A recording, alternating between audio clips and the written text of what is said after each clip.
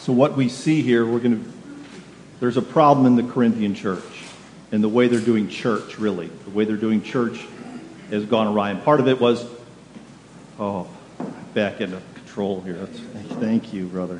This feels good. So, look at that. Okay. So, there's a problem in the church. I want you to picture that the way the church was supposed to go, and we'll talk about this at the end, they would get together what's called a love feast. That's what we're going to have today, by the way. After church service, we have a meal next door, which would be equivalent to the love feast. And the church would get together for a love feast. Then they would have communion. Of course, there'd be teaching, and they'd be singing a traditional psalm together, the Hallel.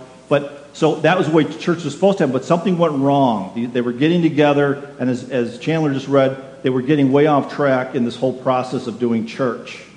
So Paul has to rebuke them and redirect them and how to, in this case, handle the Lord's Supper. So we're going to look at three things. We're going to look at the problem, the purpose of the Lord's Supper, and then we're going to look at the preparation that should take place for the Lord's Supper, communion. So first, the problem.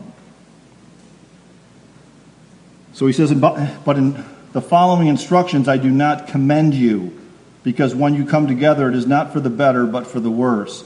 He starts out by saying, you're supposed to be getting together to build up the body of Christ. You're supposed to be getting together to praise and worship God. You're supposed to be getting together to confess and repent of your sins. You're supposed to be getting together to have fellowship and unity in the body.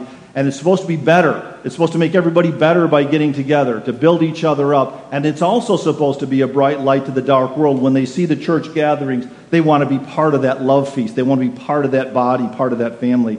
And he says, but the reality is, the way you're doing church, it's not for the better, because you're not really truly worshiping God. It's for the worse.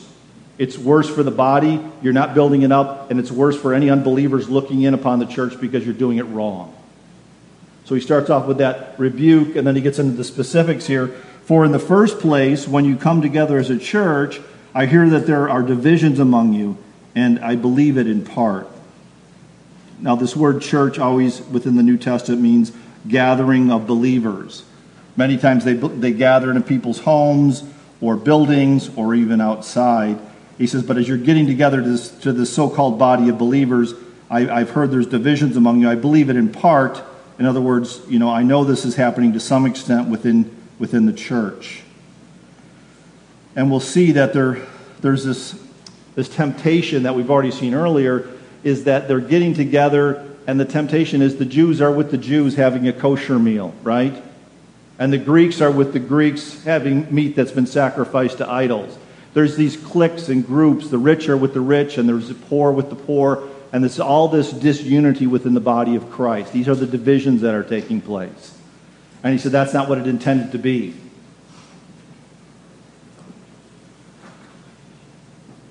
But then he gives us this interesting truth here that we should talk about for a minute. He says, for there must be factions among you in order that those who are genuine among you may be recognized. Do you see that? He's going to get into this problem of this disunity in the church, but he does say that I realize that some of the disunity within the church is allowed by God to purify the church. He says that is the way the church, the real believers within the church will be identified, is when these trials and tribulations come within the church, these factions. Are you good with this? So here's what's happened in our church a number of times, is we've had wolves in sheep clothing come in here. Right? So wolves with sheep clothing come in, and what they start doing is they build some relationships, and then they start whispering, grumbling, and complaining against the leadership, and they grumble and complain about some doctrinal position that we have, and they create divisions in the church. Those are factions, right? And so why it purifies is that what the leadership does as quickly as possible, they identify a wolf, and they ask him to leave the church. But what happens is, the purification part is that what happens is, some of the people that aren't truly born again align with the wolf and leave with the wolf. Are you with me on this? And so God purifies the church because this false teacher gathers people that aren't sound in the Word of God, and they go with them and they leave. And then the church is purified. That's what Paul's talking about. That happens sometimes. Now let me also see that factions is a big issue. and leadership is aware of it, and they address it as quickly as possible to get the wolves, the false teachers, the grumblers and complainers out of the church to protect the rest of the body. And we've had to do that, sadly, a number of times. Because it will not only purify the church, but it can bring harm to the church, especially with new believers, if they start to hold on to some of these false doctrines. And the other thing that factions do is it really is a discouragement to the leadership of the church, because it's hard work. So we need to get them out as quickly as possible so that the leadership can also focus on our main call, which is to make disciples. So that's what he's talking about. He goes, I know some of these factions are good, but a lot of them are not good that's going on in the church. They're not ordained by God. It's the sinfulness of the Corinthian church. So he says, when you come together, it's not the Lord's Supper that you eat, for in eating, each one goes ahead with his own meal. One goes hungry, another gets drunk. Sound like a good church service? What? Do you have houses to eat and drink in? Don't you have houses to eat and drink in? So you got to picture this. That church starts at 10 o'clock or whatever. People are getting there at different times. You come in, let's say you go next door, somebody's got a grill going, and they got a group of guys they like to hang with and gals, and they're already eating a meal. Someone else comes that's poor, that has no food. They show up, they have no place to eat. And there's this complete disunity going on in the church. And some people are drinking some wine with their meal, and they're drinking so much wine that by the time the proper church service starts, they're drunk.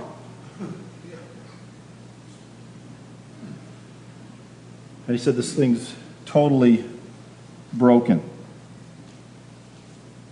And you can imagine, because that time in history, the church was growing, multiplying rapidly. People were bringing unbelievers to the church, and this is what they were witnessing, is this chaotic so-called church service, which was no church service at all.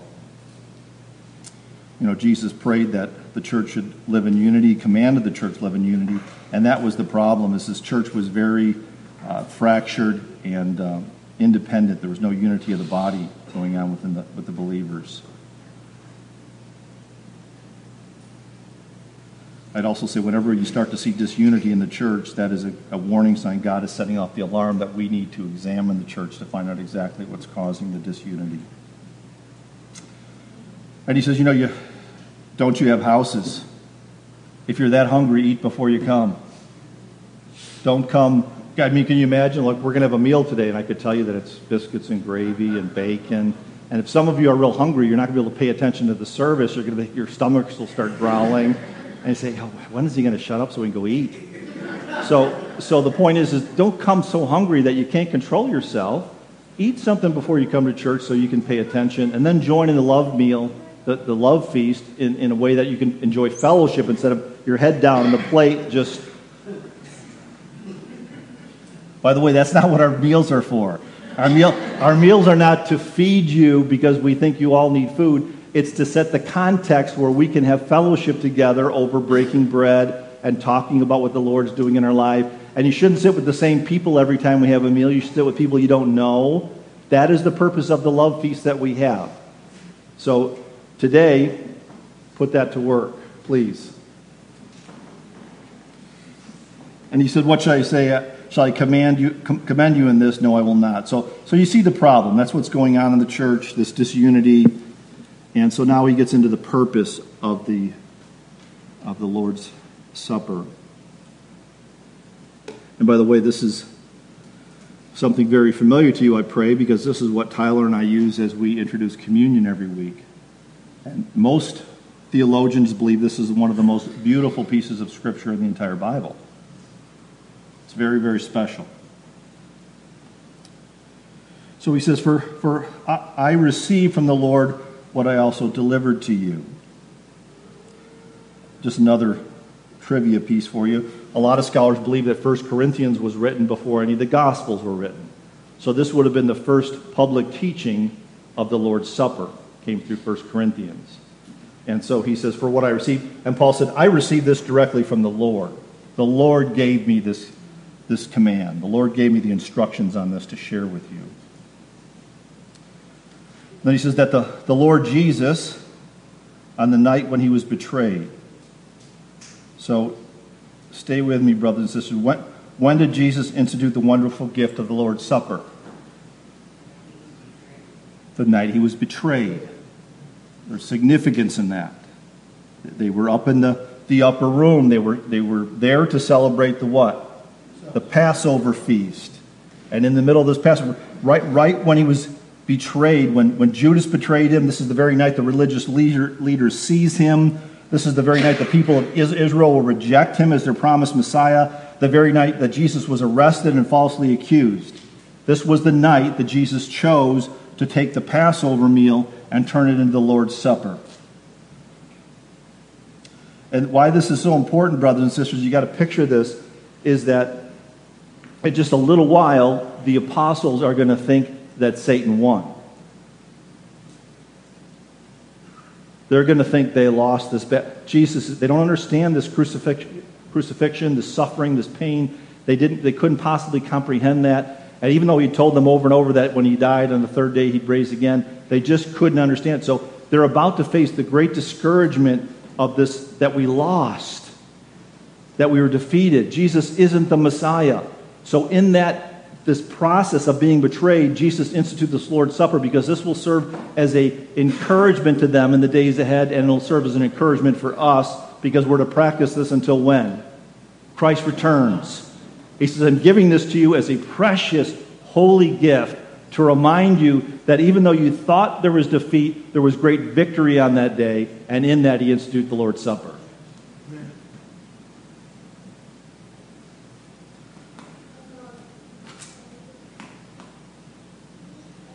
So it says here, he took bread, and when he had given thanks, he broke it and said, this is my body, which is for you. Do this in remembrance of me. Words we all know well. Now, an important truth for us to grasp as Western culture people is this body. When we hear the word body, when we take communion, we think of the body being what? It's the bread, yes? Mercedes, right? Yeah. Okay, Mercedes, thanks for participating on your first day here. But we always, what a lot of the Western church would think is, well, that's his broken body. That's his crucified body. That's what I'm taking is it's his broken physical body. But the Jewish culture would never think of body as being, they thought of as the person, the whole person. So it would be like me saying, what do you guys, don't you love Demetrius? And what would you would start telling, we talk about the attributes of Demetrius. He's an encourager, he's a servant. We'd be talking about all of who Demetrius is as we know him, right? When they said the body to the Jewish culture, that's what they would think of, all of that Jesus was. Not just his physical broken body, but everything is miraculous. The fact that he left the glory of heaven to become man, that the miraculous birth, his baptism with John the Baptist, they would go review all the things that they knew about Jesus. Oh, how compassionate he was. Can you remember walking through these towns and he was healing everyone of everything? Do you remember his bold teaching? We've never heard teaching like that before. He was such a bold teacher of the Word of God. He was so kind. How about his prayer life? Man, I want to pray like Jesus prayed. When they said, this is my body, this is everything. Who I was, who you remember me to be. Do you think the apostles would only remember him being beaten on the cross? They spent 3.5 years, day and night with him in ministry. They had story upon story to share with each other about who Jesus was. This consistent pattern of a loving God. So when we take the bread, we're supposed to remember who Jesus is, who he was and who he is. Everything.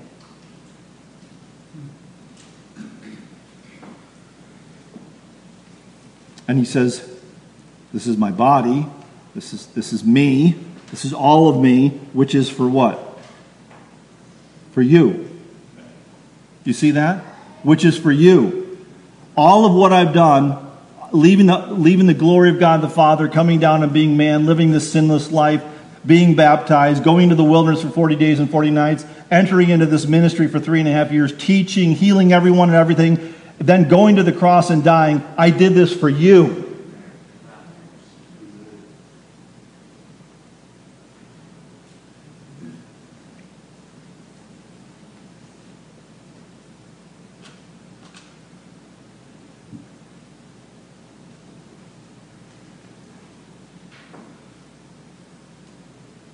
So, as we reflect on that, we know that Jesus is the way, the truth, and the life, and no one comes to the Father except through him. This is the only way we could be saved.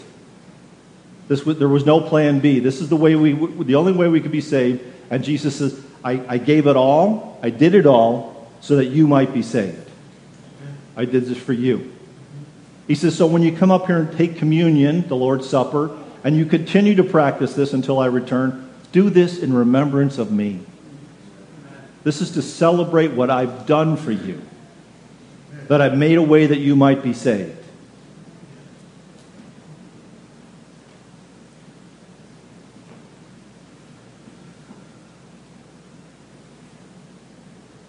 And by the way, another contextual thing here, this thing, do in remembrance of me.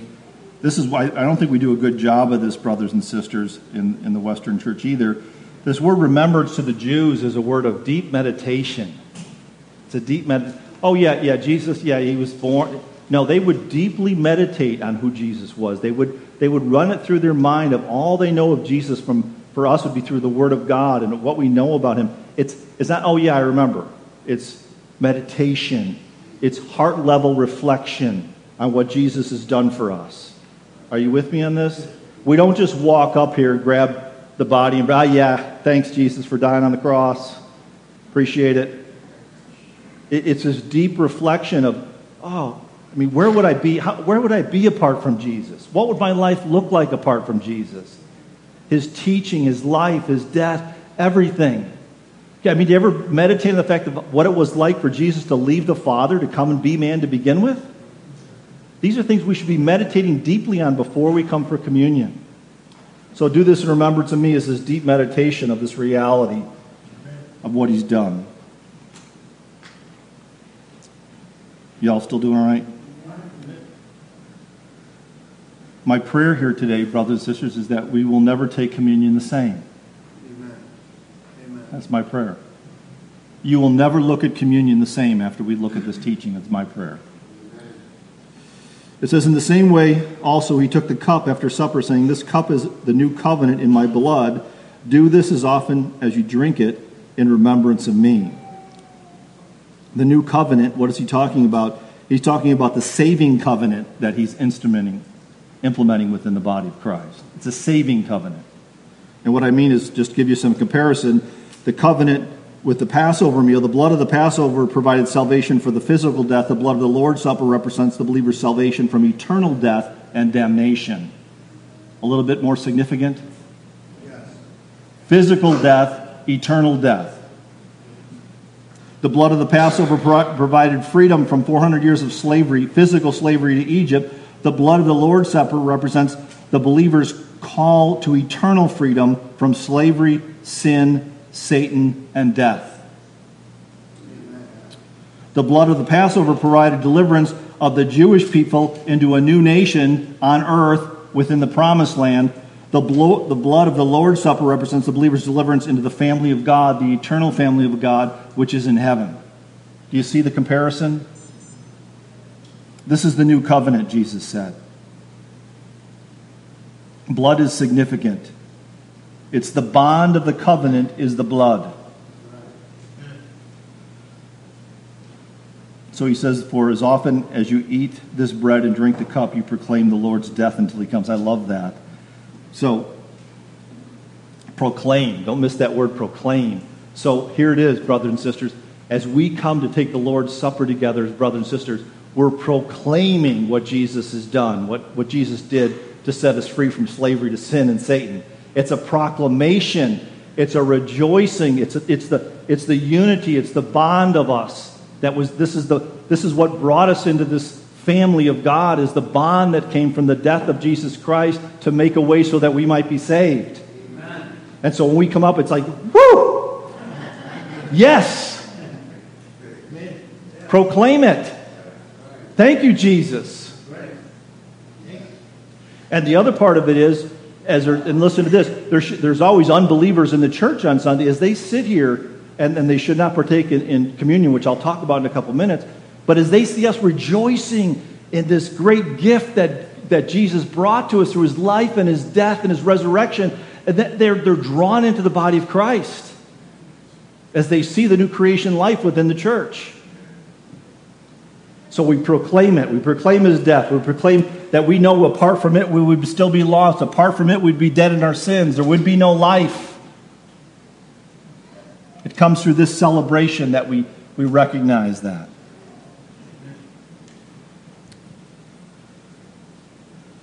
And he says you continue to do this until what? Until he comes. By the way, let's go back to what I said about the discouragement. The apostle would be discouraged after his death. And he says, listen, I'm coming back. I'm coming back. Don't worry. When he said that, he says, I have completely defeated Satan. I've completely defeated sin. I've completely defeated death. Continue this in remembrance of me until I come back. Amen. That's so good. Okay, so that is the purpose of the Lord's Supper. You get a picture of it, I pray. And the last part for this morning is the preparation. He helps them to tell them how they should prepare for the Lord's Supper. Y'all good still? All right. It's a lot of scripture this morning.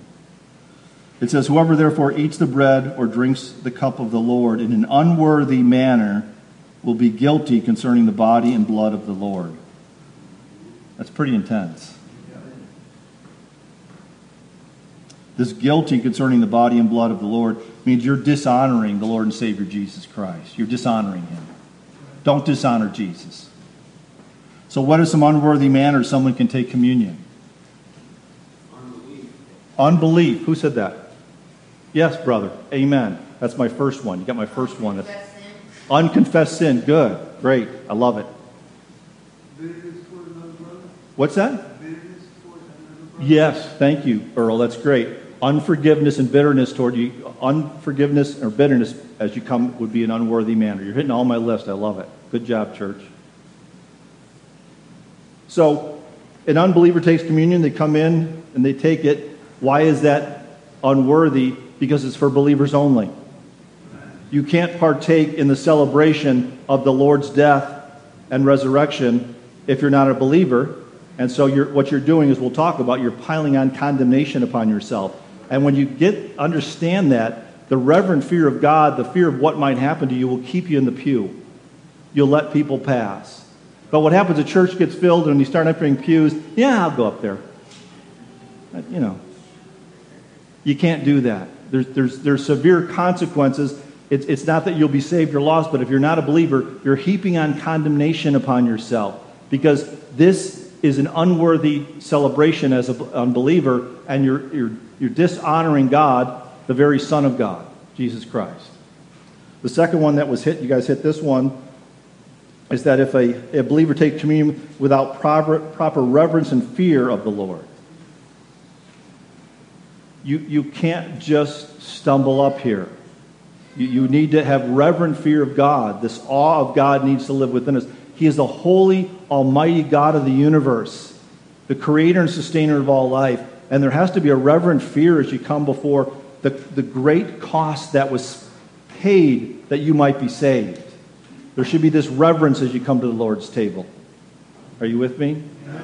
And the third one is that it was what Robin said. If you don't examine your hearts before you come, you should be confessing all the sins that the Holy Spirit reveals to you and repenting of those sins before you come take the Lord's Supper. Be as clean as you possibly can. Another one that would be unworthy is if someone comes to take communion believing that this has the power to save them. Some false teachers say that if I just do communion and I do a few things, then I will be saved. The salvation is from Christ and Christ alone. This is a celebration of what He has done. There's no power to save anybody in this. That would be unworthy. Dishonoring God. By the way, God the Father does not like when someone dishonors His Son, as we'll see. And then, as Earl said, if someone comes to take communion while holding unforgiveness or bitterness in their heart, In other words, someone sinned against you. There's vertical and horizontal forgiveness, right?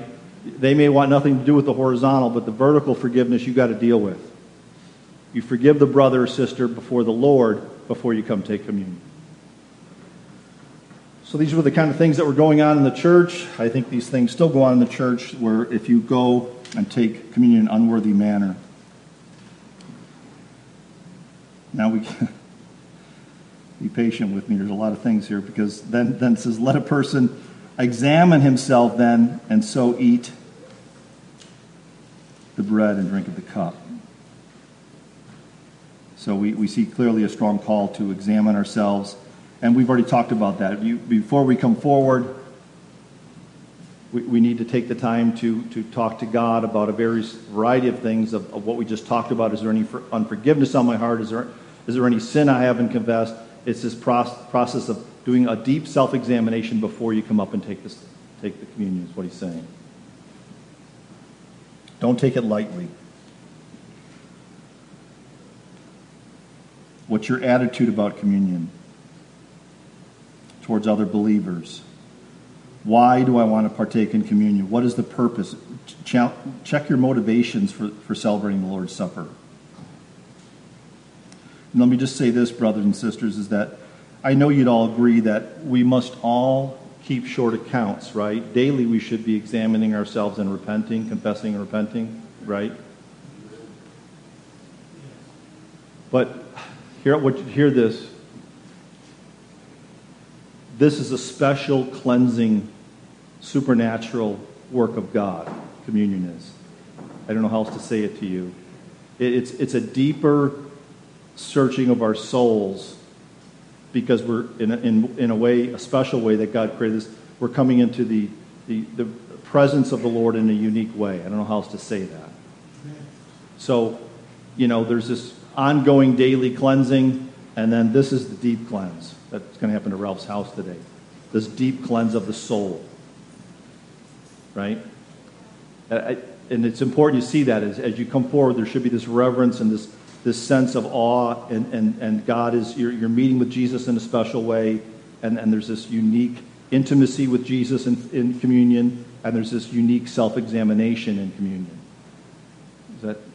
You understand?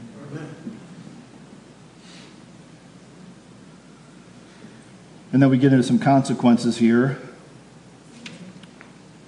For anyone who eats and drinks without discerning the body eats and drinks judgment on himself. That is why many of you are weak, sick, and some have died. Now let's clarify this a little bit here again. Stay with me. Does this mean a truly born-again believer, if he takes communion in an unworthy manner, is condemned? No. What does Romans teach us? Yeah, there's no condemnation for those who are in Christ Jesus. That's not what he's talking about here. But there is condemnation that those who take communion that are unbelievers, and they're piling up, as I've already said, additional condemnation upon themselves by taking communion as unbelievers. But there's two similar Greek words here. Krima, which equals judgment, which means discipline to the children of God. Did you get that? That Greek word is talking about discipline of believers through God. The other one is katakrima, which is condemnation for those who remain enemies of God. So those are two different words. And so he's saying for those who were taking the Lord's Supper that are not saved, they're piling on condemnation. But for those who are saved and partaking in the Lord's Supper in an unworthy manner will receive the Lord's discipline. The Lord's discipline. He will discipline you. Like I said, God the Father does not like when his Son is dishonored in any way.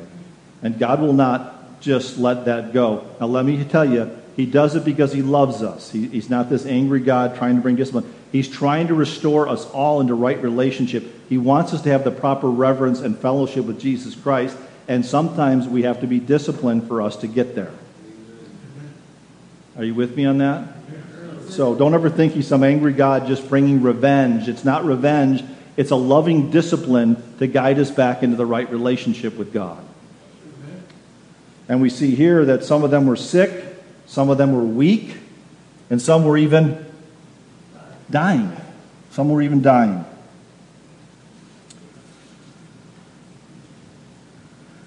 Now let me give you another application here. is sadly today, many Christians get weak, they get sick, and they think it's just physical. You with me on this?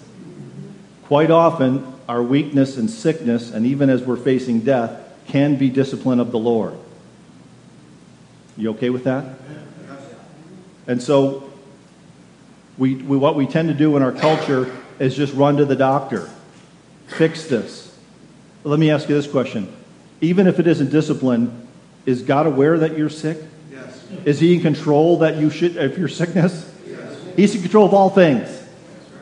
So here's what happens. They start to worry a lot. They're worriers. And is worry a sin? Yes, do not be anxious for anything. They're worried, or they're angry people. Is holding on to anger sin? Yes. And so, and there's this constant state of, it's a sinfulness. It's a sinful pattern in their life. They're worried about everything. They're angry at everybody. They're always grumbling and complaining, and on the list goes. And in that, God brings sickness. He brings sickness into those situations. And what do? They run to the doctor. Listen, I need some Prozac. I just can't deal with all this worrying going on in my life. And God's saying, come to me. I'm disciplining you for your good and my glory. So the first place we should always run when we're sick is what? To God. He's in control. God, what are you trying to teach me in this? What am I being disciplined? I want to know what I'm being disciplined for so I can work my way out of this. And many times, I'm telling you, I've seen it countless times, He will heal you. I'm not giving you a prosperity gospel here. I'm just saying He will heal you. He wants you to have an abundant life. He does.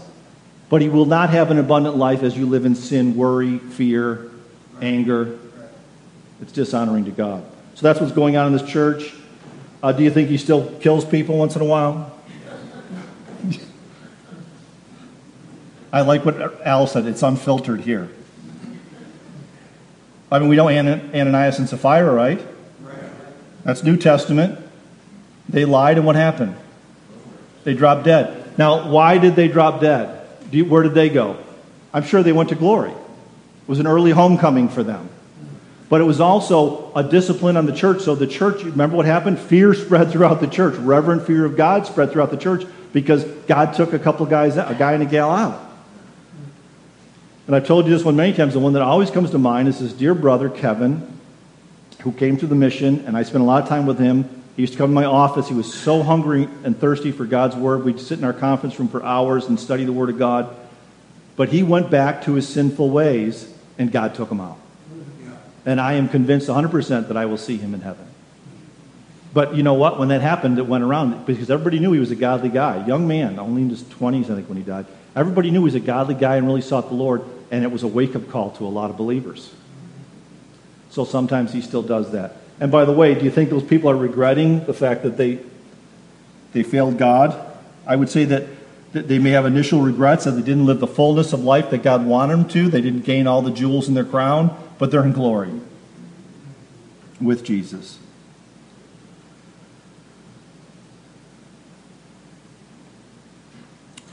And then it says, but if we judged ourselves truly, we would not be judged. Do you see that? What is he saying there? He's saying that I don't want to have to discipline you. Examine yourselves. Look at your own life. Confess and repent. And I won't have to discipline you. And by the way, that should be a great motivation for all of us, this reverent fear of God. I don't want to be... Ralph and I have talked about this, man. I don't like when God disciplines me. It's awful. And one of the worst ways he disciplines me is there's a separation between me and him. You been there? It's you know, it's like my dad's turned his back on me. And hopefully you love God so much that that's all you need. I don't need a spanking. I don't need a belt. He just turns away from me a little bit, and that breaks my heart. So he says, none of us want to get his discipline, so examine yourselves, make sure you're right before God, so that he doesn't have to examine us, or discipline us. But when we are judged, we're almost done, it's a lot of verses there, but when we are judged by the Lord, we are disciplined so that we may not be condemned along with the world. He's just saying that he disciplines us so that we will be what he wants us to be. So then, my brothers, he's closing this out. So then, my brothers, when you come together to eat, wait for one another. If anyone is hungry, let him eat at home, so that when you come together, it will not be for judgment. About the other things, I will give direction when I come.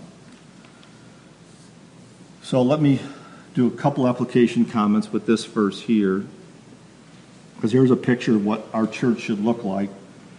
It says, and they devoted themselves to the apostles' teaching and the fellowship, to the breaking of bread and prayers, and awe came upon every soul, and many wonders and signs were being done through the apostles, and all who believed were together and had all things in common. So here's the application challenge for us. How do you prepare for Sunday service? What is your routine to prepare to come here on Sundays? Do you have Daily prayer. daily prayer? Okay, good. I like that. I mean, Self-examination. Ralph says self-examination before he comes to church. He spends time looking at his life and making sure that there's not any unconfessed sin in his heart. I just would say that what I've seen generally is people don't prepare at all. It's just another day. Their preparation is getting to church on time. I'm going to get in your kitchen here a little bit. That's not enough. This is a big deal, Sunday service. And we all need to prepare.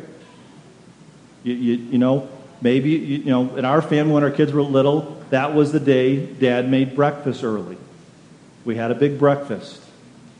And they would all remember that was our breakfast. And Mary's just getting her confirmation. But so we would have a big breakfast early in the morning. It was a special day. I wanted my kids to know it was a special day. That was the day Dad got up, made bacon and eggs and pancakes or whatever it was. We had a big breakfast. It was Sunday morning.